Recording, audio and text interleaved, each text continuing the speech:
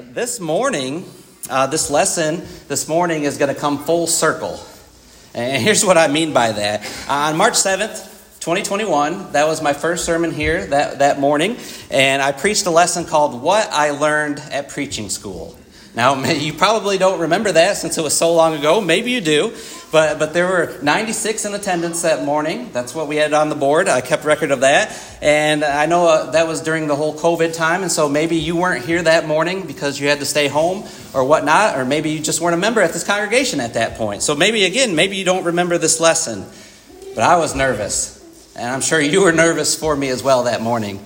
Well, this morning, December 31st, 2023, almost 3 years later, the lesson that I'm prepared this morning is what I learned from the pulpit. And what I want to do this morning is I want to reiterate those 3 points that I made some 3 years ago, but with a different perspective. And so, they often say that you only retain 10% of what you hear. So again, you probably don't remember those 3 points. I probably wouldn't have mentioned that, and I probably would have gotten away with that, right? That I'm sort of recycling a sermon. But again, we're going to take a different look at this. And friends, I'm still just as nervous this morning. Maybe just in a little bit of a different way. But as we begin our lesson this morning, turn with me to Nehemiah chapter 8. That's where we're going to begin, where we're going to kick off this morning in Nehemiah chapter 8.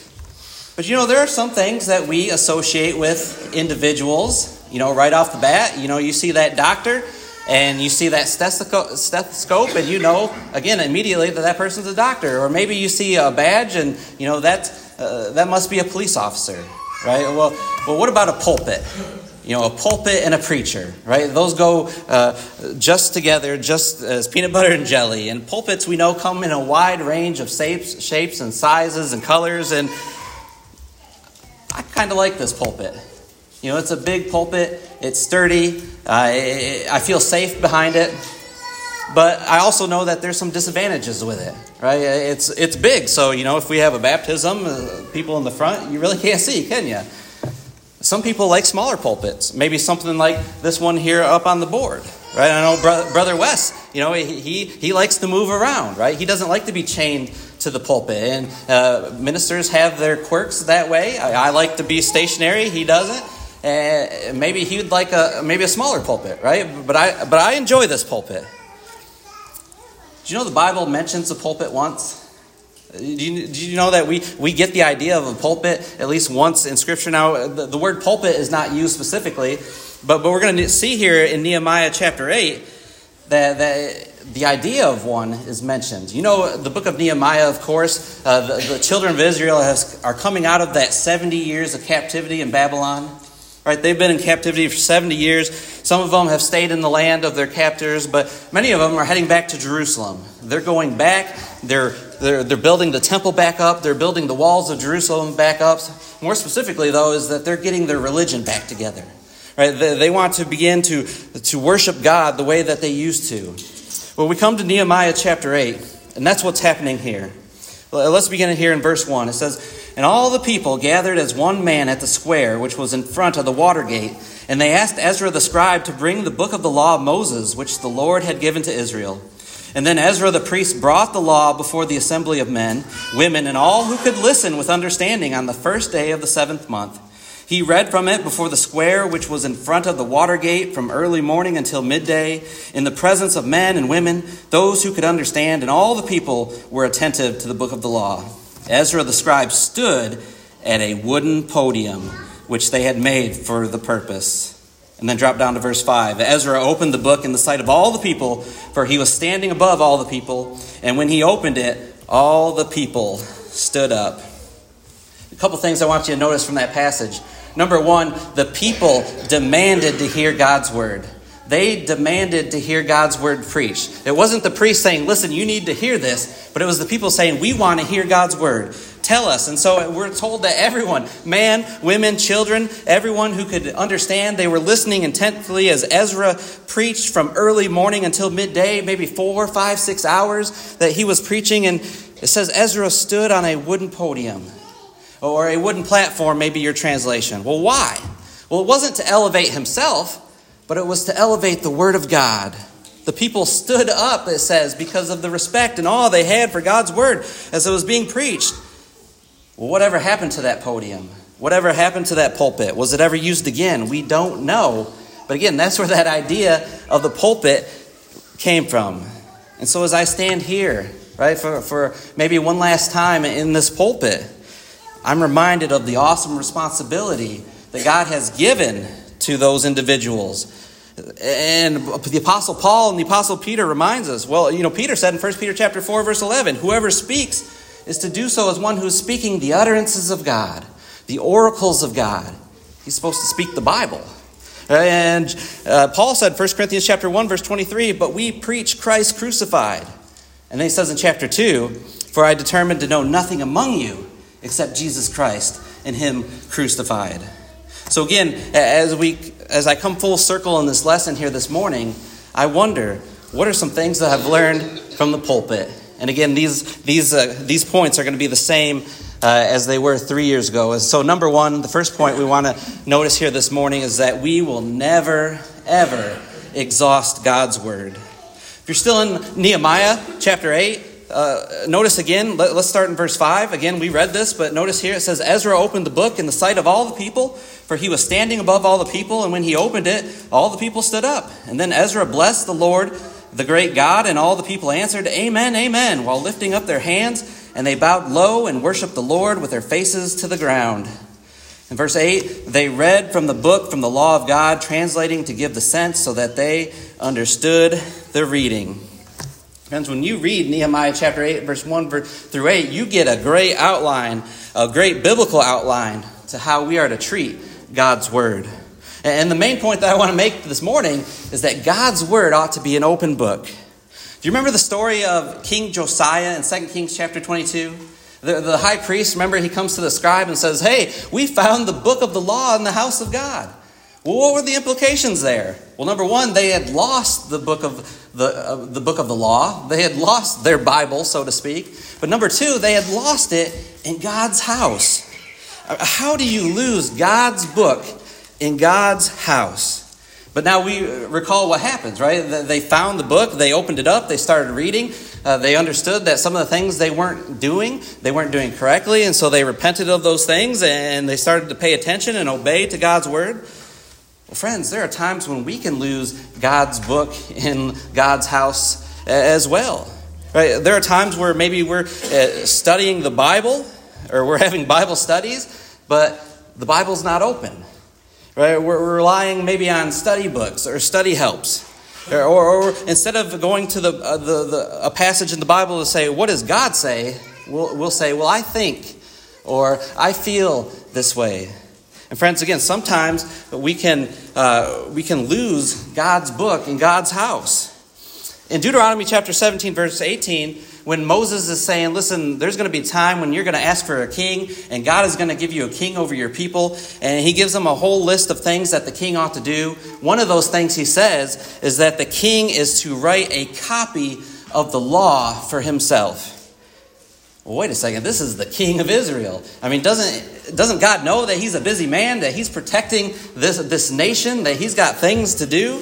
But God said, listen, you are to write my law, right? And we're not talking about, 1st, 2nd, 3rd John and Jude, like these little letters. We're talking about the Pentateuch.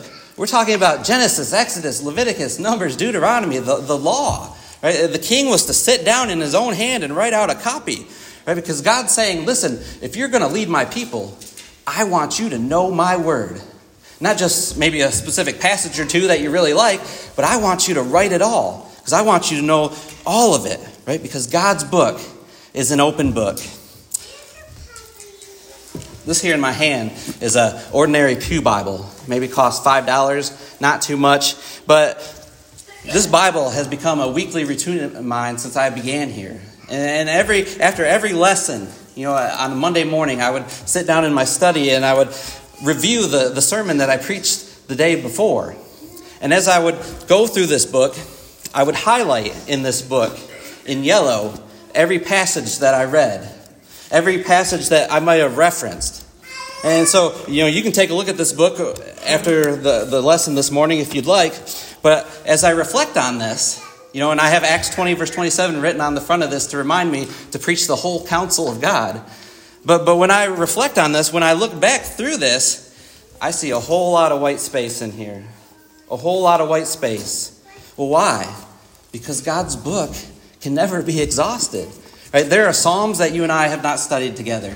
There may be some books in the Old Testament like Leviticus or Deuteronomy that we just never had the chance to go into with one another. And the idea that I'm trying to preach to you this morning is that we can never exhaust God's word. We've got to keep at it. We've got to stick to studying that. Right? As Peter tells us in 1 Peter chapter 2, verse 2, we are to desire the pure milk of the word. Right? Keep giving it to me because I need it. And when we have that open book, when that book is open before us, it produces a respect for God like no other. We see that here in Nehemiah chapter 8. Right? The more the Bible is open in our lives, the more we fall in love with God. Did you notice sort of those action verbs as we were reading through Nehemiah chapter 8, verses 1 through 8 of the people there? It told us that they were listening intently. It told us that they were bowing down. Right? They were standing up. They were lifting up hands. They were worshiping. They were, saying, amen, amen. Right? The scriptures moved them to action. Hebrews chapter 4, verse 12 reminds us that the word of God is living and active and sharper than any two-edged sword. Right? God's word is not dead. God's word is alive. And if you allow it to change your life, it'll change your life for the better. Psalm 119, verse 160 reminds us, the sum of your word is truth, and every one of your righteous ordinances is everlasting. And that word sum, it's not S-O-M-E, like sum of your word is truth, but it's S-U-M, the sum totality, the sum of your word, a mathematical term. The sum of your word is truth. Every single word is truth. And so this morning, if I, or any preacher who stands in this pulpit hasn't inspired you to become a better Bible teacher, then we failed. We failed at our job. 2 Timothy chapter 2, verse 15, where Paul tells Timothy to be approved, to be a workman, accurately handling the word of God. Is that us? Do you and I want to be approved by God one day?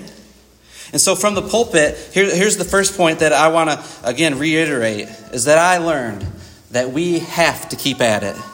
Proverbs 26, verse 12 says, do you see a man wise in his own eyes? There is more hope for a fool than for him. Right? If our attitude this morning is, I know what I need to know, and I don't need to grow any further. I don't need Bible class. I don't need to come back on evening worship to hear another message because I'm good, right? What are we telling God? What are we telling him on the day of judgment? He said, I gave you my very words. I gave you my words. I gave you many years to read it, to study it, to apply it, but you just weren't interested. Friends, we will never exhaust God's word. And that's the first point that I want to remind us here this morning.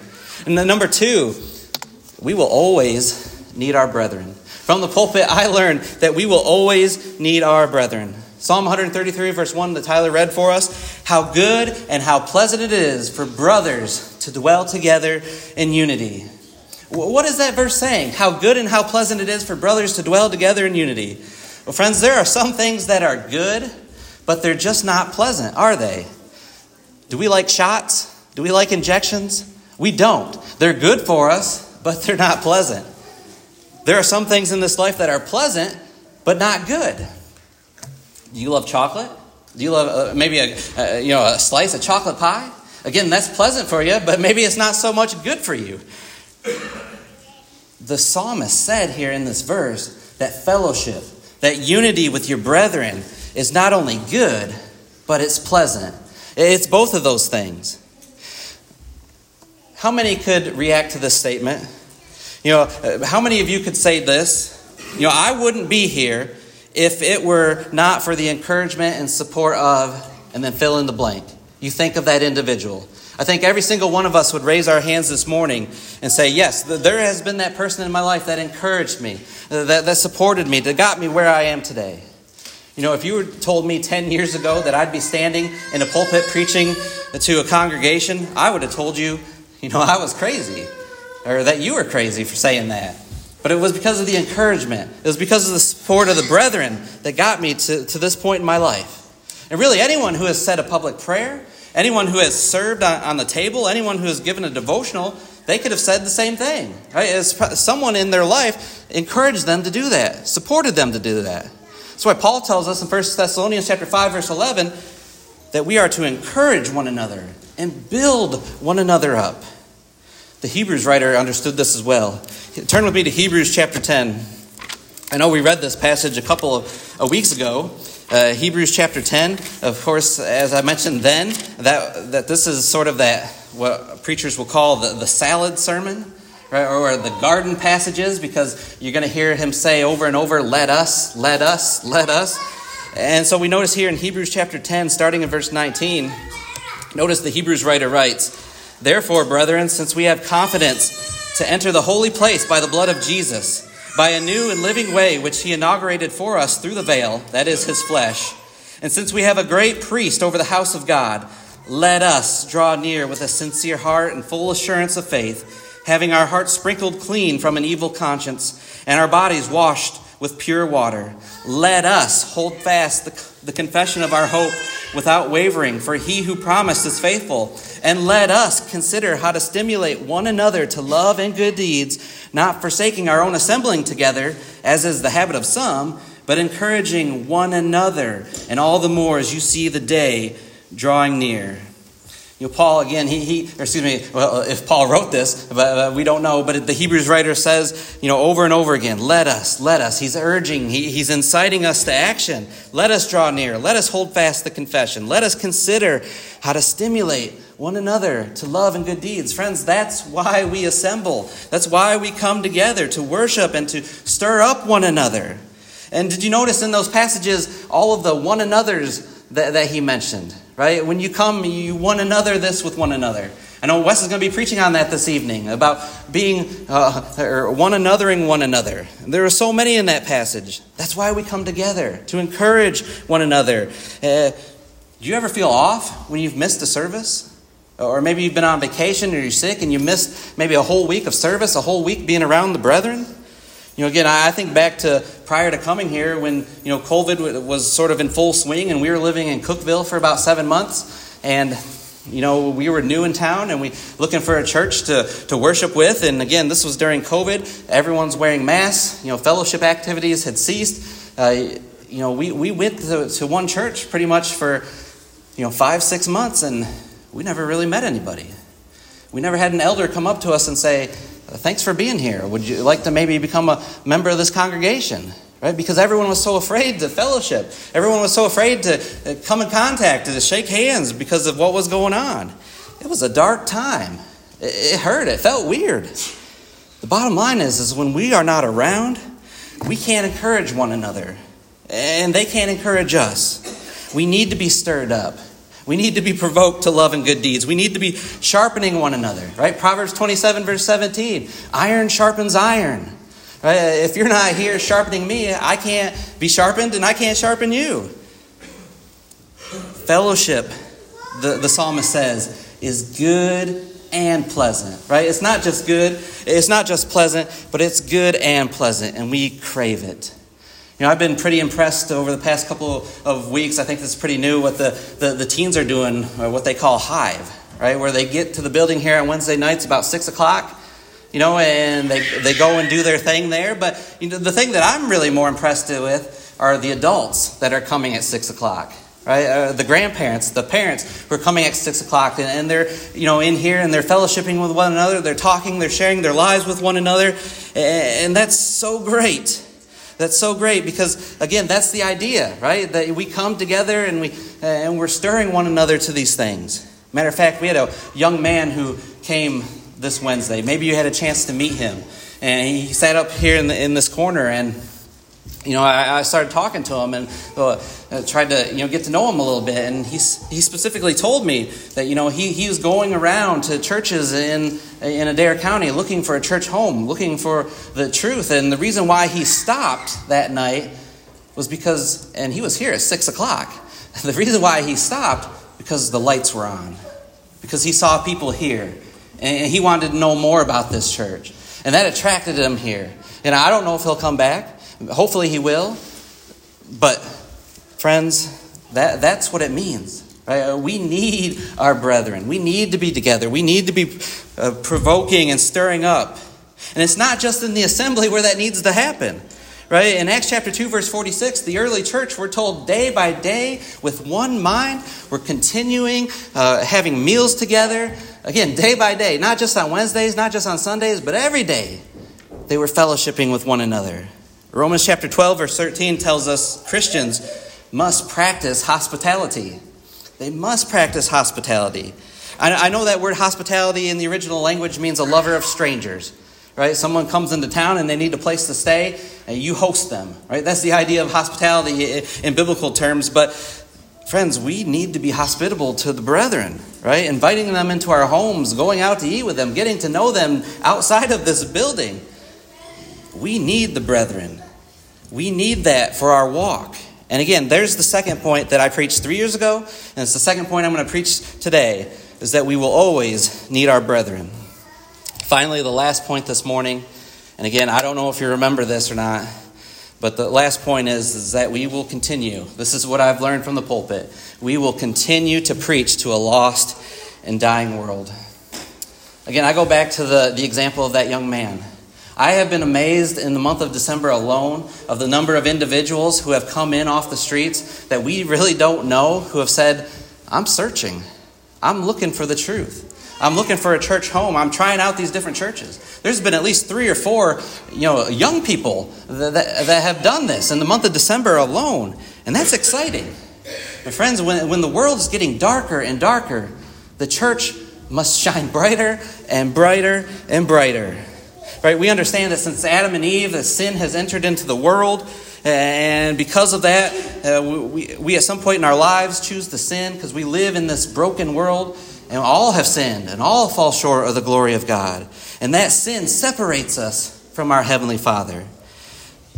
So what do we need? We need to be reconciled to Him. We need a way back to Him. We need a Savior. And God loved us so much that He sent His only begotten Son in human flesh to be that sacrifice, to be that propitiation for our sins. That word propitiation is just a fancy word saying to be that atoning sacrifice. Right? To pay that ransom for us. To be that satisfaction of divine judgment. Because when you and I sin, we deserve death. Not just physical death, but spiritual death. And we needed a way to be reconciled back to God. And that was Jesus. Jesus who willingly sacrificed Himself, to give Himself in His blood. Right? In His death is that means by which our sins can be forgiven. How we can be reconciled to Him. Through baptism. As we contact in the death, burial, and resurrection of Jesus Christ, contacting that blood. Friends, it is a great thing that people are seeking today. But are we capitalizing on that? Are we capitalizing on that? Some might say, well, that's the preacher's job. Right? That's Michael and Wes's job to talk to those new people and to get them to start coming back and forth. That's why we employ them, right? Turn with me to James chapter 2 real quickly. I'm going to make a point here in James chapter 2. Because friends, we need to be ready for visitors. We need to be ready for those who are searching for the truth and to be ready to show them that attention that they're looking for. In James chapter 2, notice as James, and I want you to notice, he's not writing to a preacher. He's not writing to church leadership. He's writing to every Christian for all time. And he says in James chapter 2, starting in verse 1, "My brethren, do not hold your faith in our glorious Lord Jesus Christ with an attitude of personal favoritism. For if a man comes into your assembly with a gold ring and dressed in fine clothes, and there also comes in a poor man in dirty clothes, and you pay special attention to the one who is wearing the fine clothes, and say, 'You sit here in a good place,' and you say to the poor man, 'You stand over there,' or 'Sit down by my footstool,' have you not made distinctions among yourselves and become judges with evil motives?" And notice again in that verse 4, he says, "Have you not made distinctions among yourselves?" Again, he's talking to the church. He's talking to the Christians there. Right? Friends, we can't leave that to one segment of the church, or people are going to fall through the cracks. People are going to be missed. Galatians chapter 6, verse 1, Paul says, you who are spiritual, restore such a one, right? Are you a spiritual person this morning? I hope we'd all say, yeah, I want to be a spiritual person. I am a spiritual person. Well, then it's our obligation to reach out to those who are lost, right? Jesus came to seek and to save the lost. And if that was his determination, what about us? As those who are to be copying ourselves after Jesus, right? The lost are dying every day. I'm reminded of some words of Jesus in Matthew chapter 23 and Luke 19. I want to read these passages. Just listen to how Jesus is reacting here as he's thinking about Jerusalem, as he's thinking about the people of Israel. Here in Matthew chapter 23, starting in verse 37, Jesus, he's lamenting over Jerusalem. He says, Jerusalem, Jerusalem, who kills the prophets and stones those who are sent to her. How often I want to gather your children together, the way a hen gathers her chicks under her wings, and you were unwilling. And in Luke chapter 19, again, notice Jesus, starting in verse 41.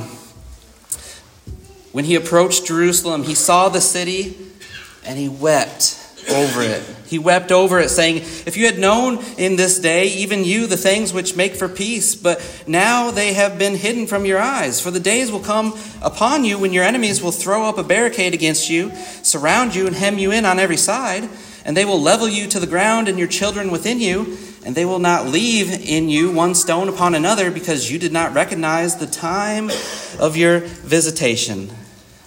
Did you notice the emotion as Jesus was speaking about his brothers and sisters, about the Jewish nation who wouldn't repent, who wouldn't believe in him, who wouldn't come to him? He was weeping. Oh, Jerusalem, Jerusalem. They were spiritually blind to the fact that Jesus was the Christ. They were lost.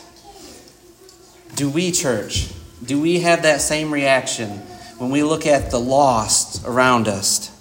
Do we cry over lost souls? Or do we simply shrug our shoulders and go on their way, saying, well, I tried, or it's on them now? There was a preacher who was sitting in his study one Sunday morning, preparing for his lesson, and he was deep in thought, and well, it was time to start worship, and so somebody went on his door and knocked and came in and said, hey, it's time to start. What's the holdup? And he noticed that the preacher was looking out his window. They were up on this giant hill, could see thousands of homes below, and the man noticed that the preacher was weeping. He was crying.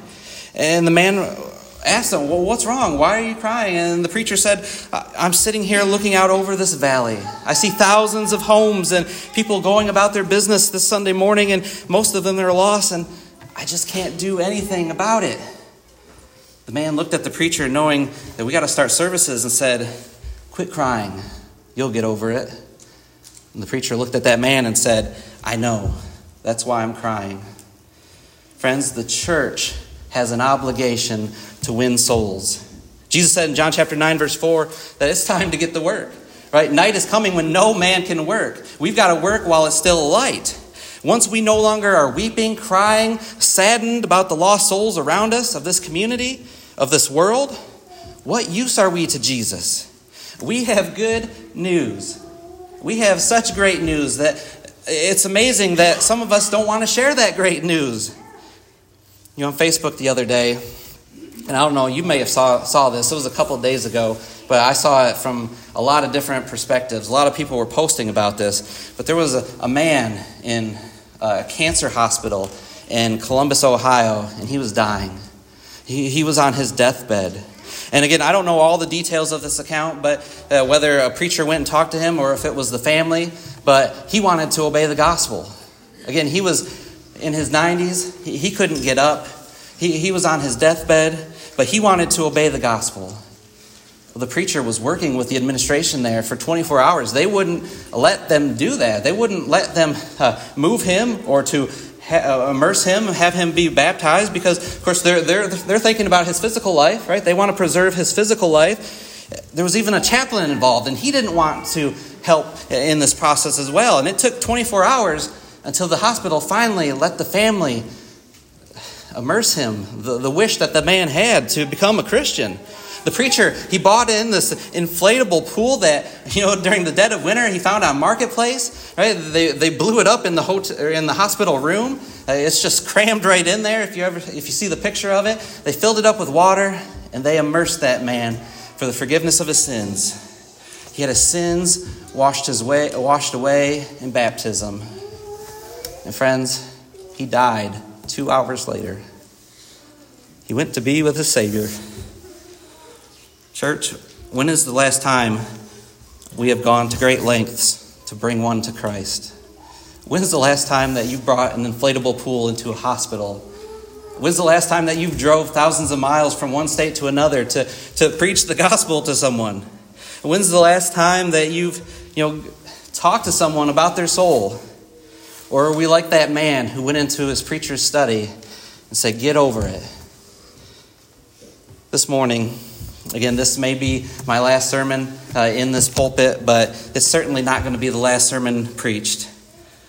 What are you doing with the words spoken each Lord's Day? Are you allowing them to shape your life? Are you allowing them to mold you?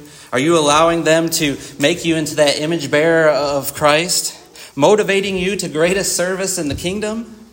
Or is it the complete opposite, as we read in Nehemiah chapter 8? Again, the people, when they demanded to hear God's word, when they heard God's word, they wanted the book open. They were listening attentively 4 to 6 hours. They were raising their hands. They were bowing to the ground. They were excited to hear God's word. Is that you and I? Friends, I am reminded, again, as we bring this lesson full circle from the pulpit, I've learned these things. And I wanted to share them with you one last time. Friends, God's word will never be exhausted. We've got to keep God's book open. We've got to keep digging into it. Again, we might know the basics. We might know the fundamentals, but there are still truths to be mined from God's word. Friends, we need our brethren. We need our brethren to bear our burdens. We need to bear the burdens of our brethren. Keep doing that. And then finally, we need to keep our eyes open for the lost.